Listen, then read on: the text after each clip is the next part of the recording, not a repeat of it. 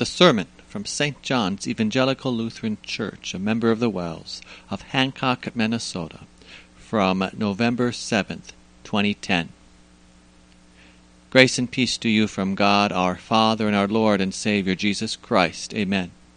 The Word from God, through which the Holy Spirit focuses our eyes on our returning Savior who comes to judge the living and the dead, is 2 Thessalonians chapter 1, verses 5 through 10. This is evidence of God's just judgment, so that you are deemed worthy of the kingdom of God, for which you also suffer. If indeed it is just on God's part to give back trouble to those who trouble you, and rest along with us to you who are troubled.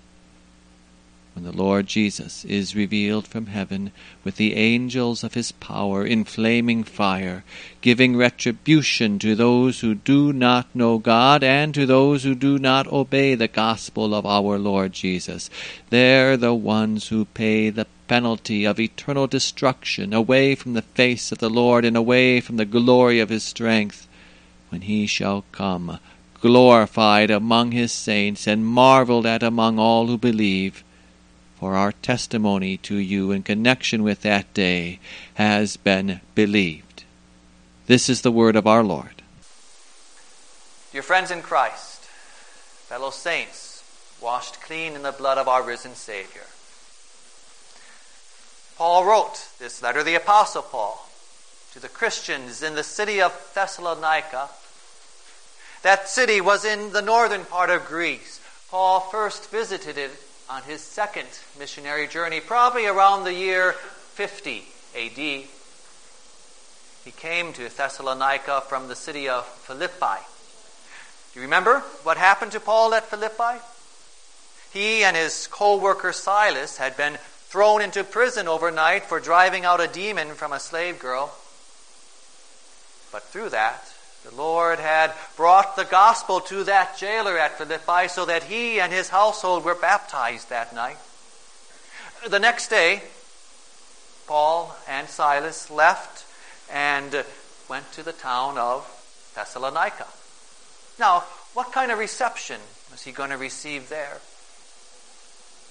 As was his custom, he went to the synagogue in the town, and for 3 Sabbaths he showed them from the Scriptures that the Christ, the Messiah, had to suffer and die and then rise from the dead. And he proclaimed to them, he preached to them, this Jesus who I am proclaiming to you is the Christ. Now, some of the Jews there believed the message, and a large number of the God-fearing Greeks believed it as well. But many of the other Jews who did not believe became jealous.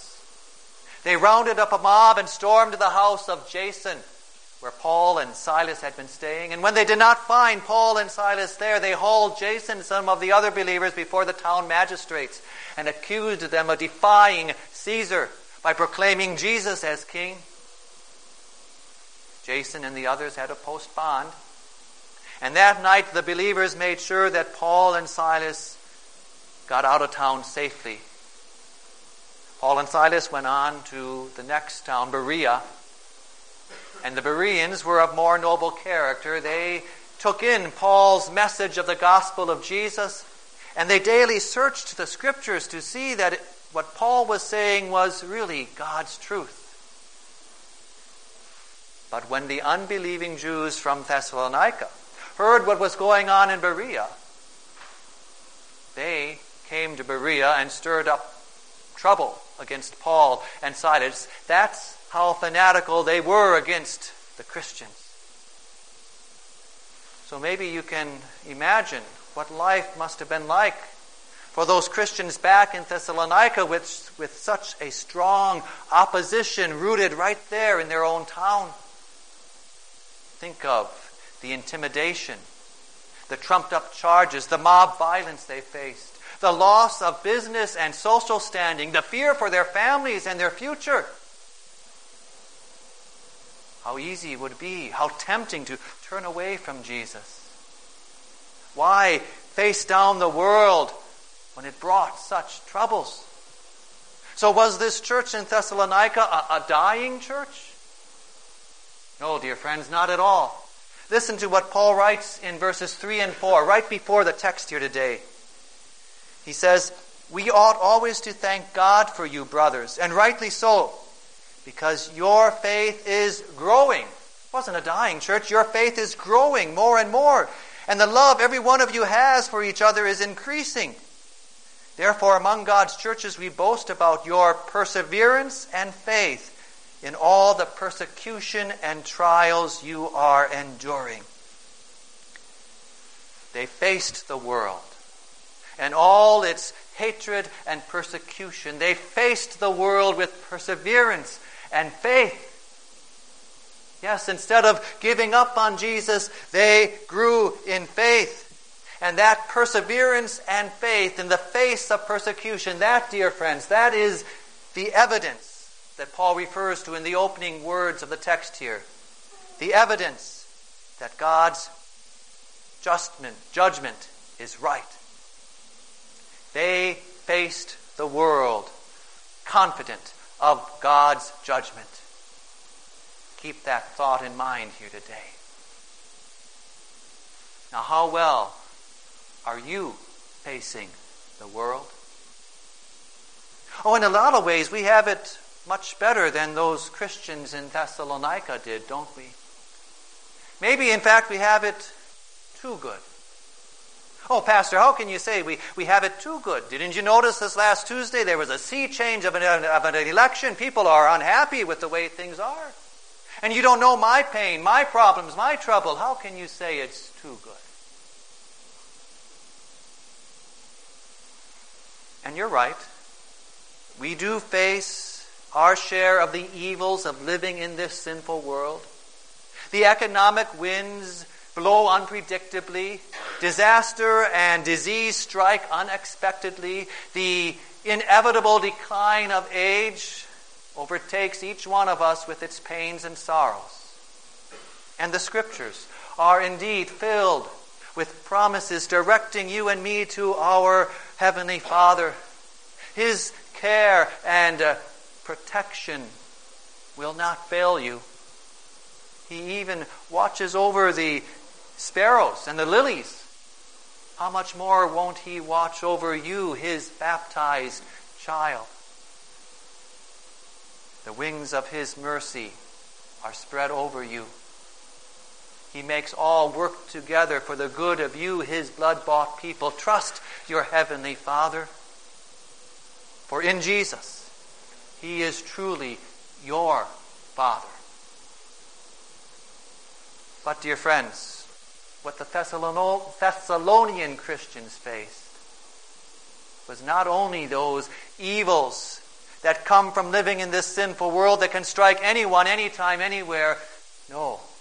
They also faced the troubles that come only to Christians as they stand up and face down the world, living for their Savior, Jesus Christ. Yes, the Thessalonians could have escaped those troubles, couldn't they? All they had to do was turn away from Jesus. But instead they persevered and grew in faith. For you see, the persecution that comes as they faced the world squarely set in front of them that choice. Do I truly love my Savior? And am I willing to follow Him facing down the world? Or should I go back to the old ways? They were good enough for my parents. Should I go back to the old ways and escape this persecution? There was no in between. Either they would be growing in faith, or they would give up on Jesus entirely. There was none of this self-deception that calls themselves Christian and coasts along in their faith when really their heart is somewhere else. And that's why, dear friends, maybe we have it too good. We live in a time where it's still, for the most part, beneficial to call yourself a Christian. There is no government-sponsored opposition, and we thank God for those blessings. And yet that makes it so easy to wear the name Christian and yet not live the faith. It's so easy to fool ourselves into thinking that we're pretty good Christians with our hearts on fire when really our faith is just a smoldering wick that we're unwilling to fan into a flame with God's word and sacraments, ignorant of how close we are to having no faith or a wrong faith. For you see, dear friends, if we're not afflicted by the world, that's not because the world has become Christian, that's because we've compromised with the world. The more we live our faith and face down the world, the less we fit in. And let that sink in for a moment, because there's a deep desire in all of us to fit in. But the more we live our faith, the less we fit in with the world. Oh yes, the world will say, it's okay for you to be religious, but don't be too religious. And so we do our religious stuff on Sunday mornings, but we don't want our religion to cramp our work hours, our family time, our sports, our recreation, our leisure, our fun, our sleep. And the sad part about it is we don't even realize how many of our day-to-day decisions are driven by the world's values rather than by our faith. That's not living the faith. That's not facing down the world. And to top it off, we often seem to be content with this smoldering faith that just sort of coasts along. Just look at our Bible class attendance, for example. We seem content with the smoldering faith. We don't want to take the effort to fan it into a flame. We're using God's word and sacraments. As long as I have enough faith to coast into heaven, we figure we're okay. For you see, as our faith grows, then conflict grows. As our faith grows, we feel that inner desire more and more to live for Jesus. We refuse to compromise with the world, and so we fit in less and less. That's why it is so hard to live our Christian faith. Outright persecution, at least, drives the Christian to go to the Scriptures as our only hope and strength, like it did for the Thessalonians. Maybe we have it too good. But what encouragement does this Word of God before us here today give us to build up our hearts and to move us to face down the world, living our faith, following our Savior. How difficult that is, how much we need the encouragement and strength that comes from the Scriptures. For as soon as we start becoming too religious, the world penalizes you. And no doubt you have felt that firsthand. You did the right thing. You let your faith shine out, your faith in Jesus. You did not compromise with the world, and you suffered for it. So where do we find the strength in the face of such opposition so that we're not tempted to turn our backs on Jesus? Here, dear Christian, here the Apostle Paul offers you comfort, strength, and encouragement as he points us to three aspects of God's judgment. First of all, when you face the world and suffer for living your faith, God's judgment is counting you worthy of His kingdom through faith in Jesus Christ. That's what Paul is saying here as he refers back to the Thessalonians' perseverance and faith in the face of persecution and says, all this is evidence that God's judgment is right, and as a result, you will be counted worthy of the kingdom of God for which you are suffering. So when the world makes you feel like a loser for following Jesus, remember, God's judgment overrules the world's verdict. He counts you worthy of his kingdom because Jesus' worthiness counts for you through faith in him. Yes, that very faith that the world so hates. That very same faith that brings us the opposition of the world as we face it down is the same faith that claims Jesus' worthiness as your own. So face the world, confident of God's judgment that counts you worthy because of Jesus. Second, even though for the present it appears that the world gets away with its evil ways and opposition against God's people, even though those who follow the world seem to succeed and Christians suffer setbacks, Judgment Day is coming. The apostle writes, God is just. He will pay back trouble to those who trouble you and give relief to you who are troubled, and to us as well. This will happen when the Lord Jesus is revealed from heaven in blazing fire with his powerful angels. He will punish those who do not know God and do not obey the gospel of our Lord Jesus. They will be punished with everlasting destruction and shut out from his presence of the Lord and from the majesty of his power. In a way, you can say that those who follow the world will finally get what they've been asking for. They wanted to live their lives without God's interference. They wanted to keep Jesus at a distance, and in the end, Jesus will say, so be it.